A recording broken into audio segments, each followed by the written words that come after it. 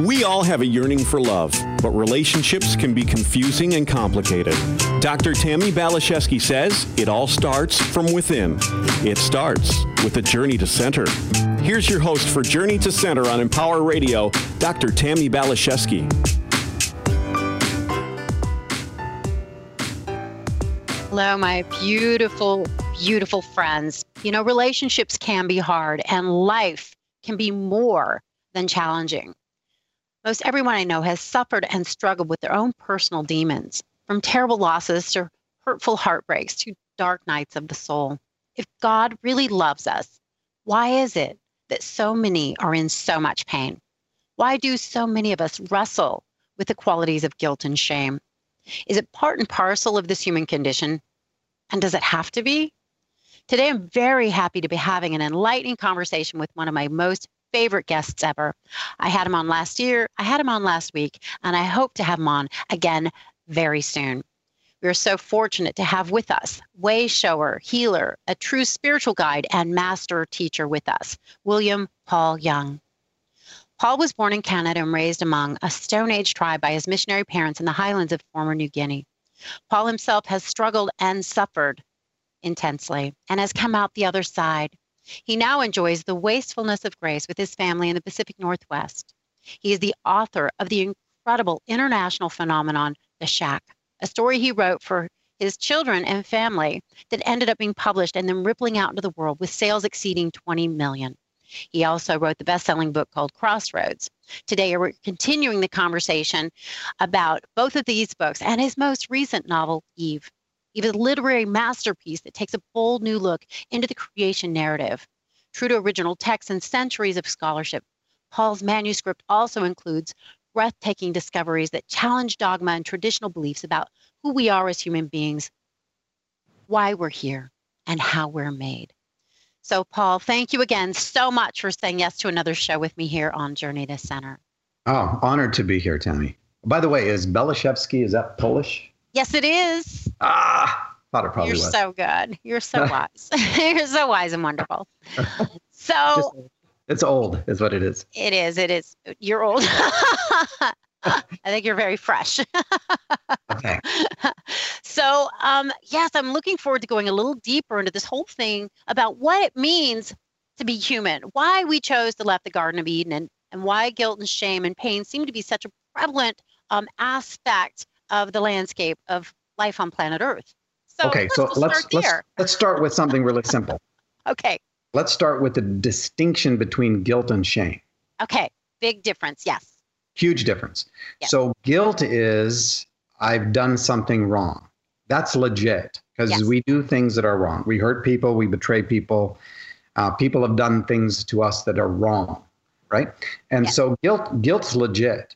Shame is, I am something wrong. Yeah, something's inherently wrong with us on like a soul level.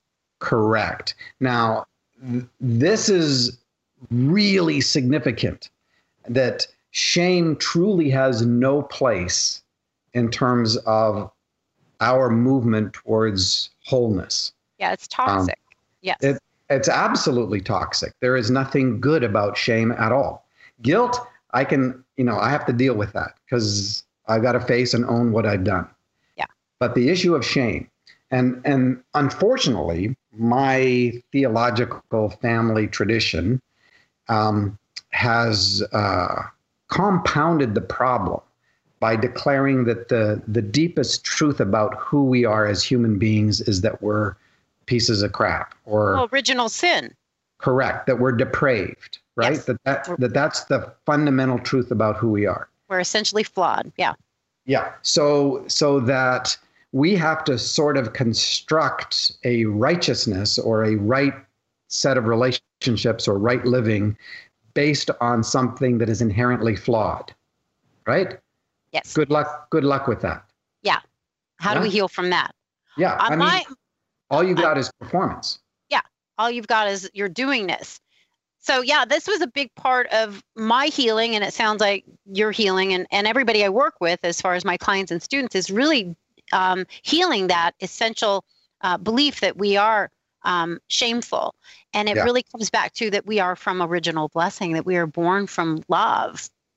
And to be that able we to were a very good creation to begin with. Yeah, that we're worthy of God's love. And that seems to be the biggest piece of work that I've had to do, and that I do with my friends and students and clients, is getting them to understand their value and worthiness as an exquisite aspect of God, that they are loved, that they're valuable, that they're an incredible work of art.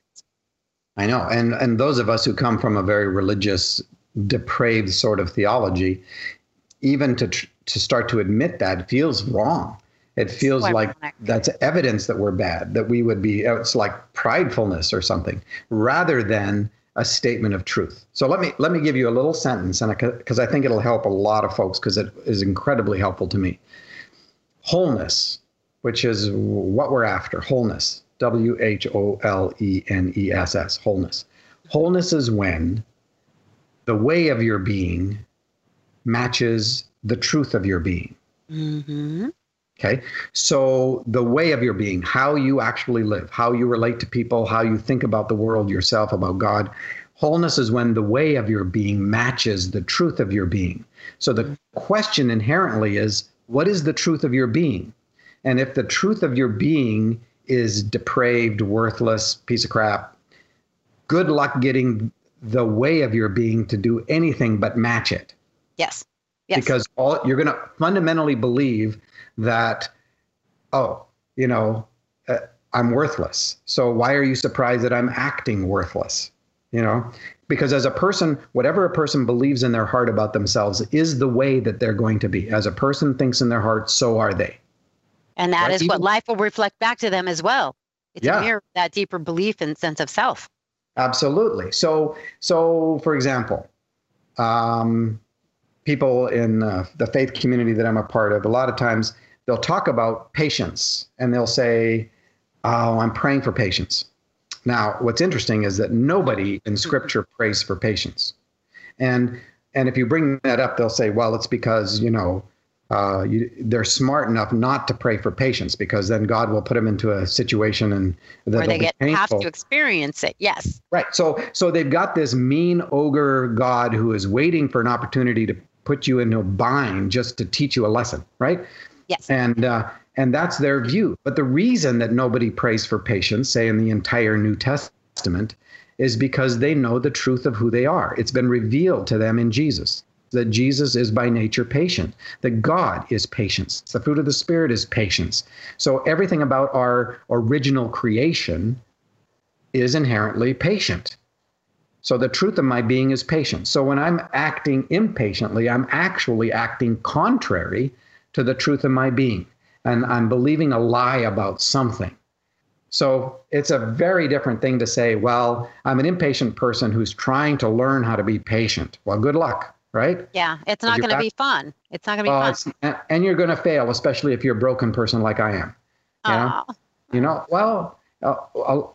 Like you said earlier, everybody in this world experiences love and loss. Yes. That's the two things we all have in common. I don't care about your religious affiliation or your political affiliation. You know love and you know loss. Yes. And those two things frame our entire existence. And so if you tell me that spirituality is about self-discipline, I'm sorry. I've got too much damage that was inflicted on me and then I participated in my history in order for self-discipline to be the way out. The things that changed in me are because I began to know the truth of who I am. Right. And once I started to know the truth of who I was, the way of my being matched it. And it did it naturally, incrementally, not like the red or blue pill that so many of us would love to have, that extreme soul makeover, right? Yeah. That's not really healthy for us. I think slow and steady is a better choice. Well, I don't think it's possible. We're too incredibly crafted for quick fixes. Yes, it's not wise. So a couple of things you're saying here is really like sparking some thoughts in my brain. When I sat with the word patience, what I got was just relax and trust the process. And I know you've talked about this a lot. And this was amazing. I picked up your book and I was in a little bit of angst one evening. I picked it up and I had meditated and heard God say, "Do you trust me?" And I was like, I used to say, I'm not sure. And then it got to the point after a couple of years, yes, I do, with a question mark. And then I live my life today with, yes, I trust God with an exclamation point. I picked up your book and I read that. Do you trust me? Yes. Well, I want to. I do trust God, even though things don't look the way I want them to, even though things aren't happening the way I want them to. So I trust, and I get, rather than being patient, I just need to relax and enjoy the journey. I need to be faithful in knowing that God loves me and I'm protected and adored. And if something's not happening the way I want it to, it's because things aren't lined up. It's not quite time. Just relax and enjoy the journey. Relax into faith. And discipline means to be a disciple, which means to turn my face to the light. So I can just relax and enjoy the unfoldment and the mystery. So I think that's spot on. I think it's spot on. And it's just a slightly different perspective. You just move a little to the left or the right and it just kind of comes into focus. It's like tuning into a radio network or something. Just move a little bit and things can come in more clearly. Yes. The thing about trust is that it's the biggest journey for most of us, especially, I've got sexual abuse in my history as a child, both in the tribal culture and then in boarding school. And plus a very difficult relationship with my dad, et cetera. Well, those things, a child will naturally trust until someone teaches them that it's dangerous. Yes. And then at that point, it becomes about safety and survival. And those become the skill sets that we adapt that save our lives in one sense, but become absolutely debilitating in terms of freedom or authenticity or relationships that are healthy. And so the issue of trust becomes front and center. When you face fear of any sort, you either have one of two choices. The choice is to trust or to control. And those are your only two. There is no third option here. And we're just control freaks because we don't trust. And you can't trust an imagination of a God who is out to get you, right? If that's who God is, then there's a good reason not to trust God. If God is not good all the time, sorry, don't trust him. So a lot of our imagination of God is that God is not good all the time and that we're caught in a bind. So we're back to control. So this dynamic of fear eliciting control. 1 John talks about it and says, to the degree that you have fear in your life, to that degree you don't know yet how much you're loved. Right?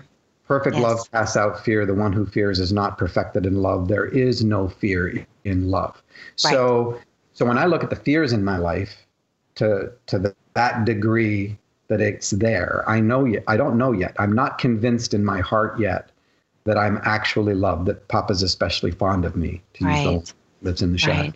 Right. Well, and it's hard to feel safe in the world when you have experienced a lot of trauma and abuse and drama as a young child. It's like, I remember somebody asking me that at one point, do you feel like the world is a safe and loving place or not? And it was absolutely not. Look at all the things that have happened to me. Look at all these examples of why it's not.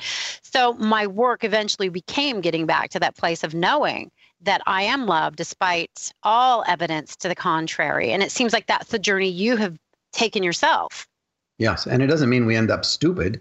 What happens is we learn to build boundaries and understand the world the way that it is, as broken as it is. But there is a bigger, relentless embrace that is constantly there, and we're never alone. We're never apart from it, and that is the presence of the Father, Son, and Holy Spirit. I have to write that down. Bigger, relentless embrace. That is amazing. There you are, being a word wizard again. I do. Sometimes I just read a little bit of your book and I'll just stop and I'm like, I have to sit with that. I have to let that surround me and hold me and invite it into my every cell. It's beautiful. I spend my off days at Hogwarts. So I'm gonna go with you. That's great. That's amazing. So you talk a little bit about the shadow sickness, and in one of your books, you talk about heart or soul sickness. And I think all of us have that experience at some time. We do feel alone, and it comes from when we turn from that face-to-face trust and away from the light. And it seems like it's a personal choice for each of us to turn back to the light. Nobody can drag us to it. Nobody can do it for us. We have to be willing to turn our face to the light. And this goes, this goes back to something fundamental that you said earlier. And let me put it in different language. I believe God has a high view of humanity, not a low view of humanity. Mm. God doesn't become something that is not good, and God becomes fully human. This is the beauty and part of who Jesus is. Yes. That this is God in our humanity. And that is a declaration to the cosmos that God has a high view of humanity, not a low one. And as a result, and here's another thought, that this is a God who submits by nature. God, we're made in the image of God. God will not direct us to live in a way that is contrary to God's own being. So when God says, be in relationships where you are submitted one to another, it is because the Father, Son, and Holy Spirit are submitted one to another. And so this is a God who submits by nature. And that's why a lot of times God just doesn't step in and fix things. Right. Is because this is about participation, because God has a high view of humanity, not a low one. As much as we would like God to step in and make our decisions for us, especially those of us who notoriously or historically have made bad ones, we would rather God take over. God will not. No, because God has has a higher view of us. You've said often, God has more respect for us than we have for ourselves. And I think that's true. Yeah. And that issue, that there's a element of the basic question that we have about the existence of evil. God does not bring evil to the table. God did not originate the cross, right? We did that. Yeah. And we brought that to the table, and then God submits to it, climbs inside of it, because he'll never leave us or forsake us or abandon us. So I believe that God extends an invitation to us, but it really is up to us if we choose to turn our face to God and accept that invitation or not. And it really is our choice. With the beasts of the world, with nature, that is lined up. That's not a choice. But we have free will and choice. And it is an awesome responsibility and double-edged sword. We can be the demigods of our reality, or we can choose to turn our face to God and co-create with that energy that moves the planets around the sun. Yeah. And I've heard it said, and you say this, our pain comes from our perceived disconnection from God, but we're never disconnected, not for a second. It's an impossibility. That is correct. We're not powerful enough to disengage ourselves from that relentless embrace. But it sure feels like it. Oh, yeah. Darkness feels real, but darkness is simply the absence of light. But it has no ontological existence in and of itself. But it's real to us. And so, the pain that we create, the darkness that we bring to the table, it is real to us. And God doesn't scoff at our disability, but climbs into it and says, okay, we're going to see what we can grow inside of this that will actually be real. And at some point, you will let go of the darkness, because the reality is so much more entrancing, more beautiful, more substantial, more alluring in the best possible way. Yeah, than we can comprehend. I remember years ago when I was going through my dark night of the soul, I was yelling at God a couple of things that I didn't really consciously understand. I want to come home, and this feels so real. I guess on some level I knew it wasn't what I was going through, the separation and being so alone, but it feels so real when we're in it. And it's no joke. This is I feel like planet Earth can literally be hell. I mean, it can be challenging, best case scenario, and hell, worst case scenario. But again, I feel like we're given this opportunity to be the demigods of our reality. Go create, go play, go do what you do. But eventually we have to turn our face back to God, because there's no place else to go. Yeah. And to drive it home, it is so real to us that when Jesus enters into our darkness, it is real to Jesus. And he cries out, my God, why have you forsaken me? But it's not because God has forsaken him. It's because he's entered into the darkness. Yes. And it feels like it. And he's quoting Psalm 22, verse 1, right? Yes. And here's what it says halfway through Psalm 22. You do not despise the afflicted, you being God. And this is in the psalm that Jesus is quoting. You do not despise the affliction of the afflicted, nor will you turn your face from him. And when he cries, you will hear. And so Jesus knows the whole psalm. And that's why when he is deep in our darkness, because that's what he submits himself to in order to destroy that darkness, even in that darkness, he knows the truth and knows that there is no way that he's separated. So he can say, it's into your hands I commit my spirit. I'm not letting this torture device take my breath from me. I'm giving it to you. That's beautiful. So yeah, even of our darkest moments and our greatest pain, if we can just relax into our knowingness of the compassion that's here for us and the love that's here for us, just to have faith in that I think is going to be the guiding light that brings us back into that embrace, that internal embrace of that unconditional love. It doesn't ontologically bring us back into that embrace. It just helps us see the reality of the embrace we've never been able to escape from. Oh, there you go again. Yeah, it's the flashlight in the dark. Exactly. So beautifully put. Again, you're giving me goosebumps. We're not alone. It's amazing. I know where those goosebumps originate. They don't originate. Tell me. Well, I know you talked about this on our last show, and I just loved hearing it. I've quoted you a lot. You know, this is what happens when whimsy runs amok. Wisdom of the imagination. Yes, whimsy. My friend Bob Goff's name for the Holy Spirit is whimsy, and I just love that. So, you know, that the beauty of this too is that we don't have to do this for our entire lifetimes today. We do this only for today, right? Yes. Because you're like me in the sense that we've had to work hard at getting to the place where we begun to agree with the truth rather than run into control, right? So, but we can't take more than a day. This is why grace is only given to you for one day. Sufficient to the day is the grace thereof. So we're not being asked to make this turning as if it's okay once for all. We're only being asked for today. Whatever's in front of us today. Right. That's it. This is where we live. This is where God lives with us. So it's a constant choice. Yeah. Yep. One of the ways that I put it is, you know, don't spend today's grace on things that don't exist. Right? Mm-hmm. Future tripping. So you are saying something that I'm really excited about. We don't have a lot of time, but it's such an important quality that I want to explore for just a moment or two is the quality of grace. You say that you live in the wastefulness of grace or in the wastefulness of grace. And something I pray a lot about is receiving grace and experiencing grace. What does that word mean to you?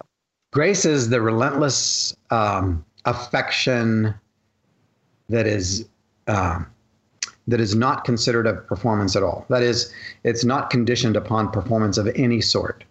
It is the affection that is extended to a grandchild just because they exist. Yeah. Not for any other reason, right? So this grace of God is this relentless outpouring of affection that is independent of our performance, either our good performance or our bad performance. It doesn't matter. And we are given that grace for each day, sufficient to the day. So we get enough grace for what's in front of us today. We get it. I get mine first thing in the morning, you know, and it lasts me till I go to sleep. But I meditate on that. Yes, in the morning I receive that. Mm-hmm. Yeah. What I've stopped doing is being a future tripper. Well, for the most part, I can still get pulled into it, but I don't spend as much time there as I used to. And that is creating imaginations out of my fears, imaginations that don't exist, that then push me to try to control the world around me so that the things that I'm afraid of don't happen. And we're not given grace for tomorrow. We don't have any control. That's the point. Yes. Some rogue cell could go sideways in the middle of the night, and that's all she wrote. So we are given grace only for what's in front of us today, only for the relationships and the choices and the decisions that we're going to make today, and not for anything else. We let everything else go. And once you do that and you're present, you'll begin to see God active all over the place, because most of the time God's active and we just weren't there to see it. We weren't paying attention. Yeah, well, we were off in some future tripping imagination that doesn't exist. Yeah, I stay on my knees, I pray without ceasing, and I allow grace to be the wind at my back. And oh my gosh, Paul, your book is turning into a movie, and it's going to be out in a couple of weeks. I want you back to talk about that. Oh my gosh, how exciting is this? Oh, it's so fun. And here's what's even fun. a little side story is that the movie was supposed to come out in November, and then Mel Gibson wanted Hacksaw Ridge, which also stars Sam Worthington, and so Lionsgate arbitrarily picks a date. Right? They need a Friday, so they pick March 3rd for the movie release, which happens to be 3/3 for a movie about the Trinity. Wow! Oh my gosh! God wink. There's grace. God wink. God's with us. God's great sense of humor. All the time. Oh my gosh. Okay. Our time is over. I hope to get you back next month so we can talk more about your books, your movie. I'm so excited. I'm so honored to have this time with you. Paul, you're just an extraordinary being. I adore you with my whole heart. I love you too, honey. And to my listeners, thank you for hanging out with us. It wouldn't be as much fun to do this show without you. It would still be a lot of fun, but it's even more fun when I hear from you and get to connect with you. So be in touch. Facebook, Twitter, email me, go to my website, Tammy B, PhD. Let's continue our dance. We heal in relationship. We celebrate relationship. So God bless you. I love you. Onward and upward. Bye for now.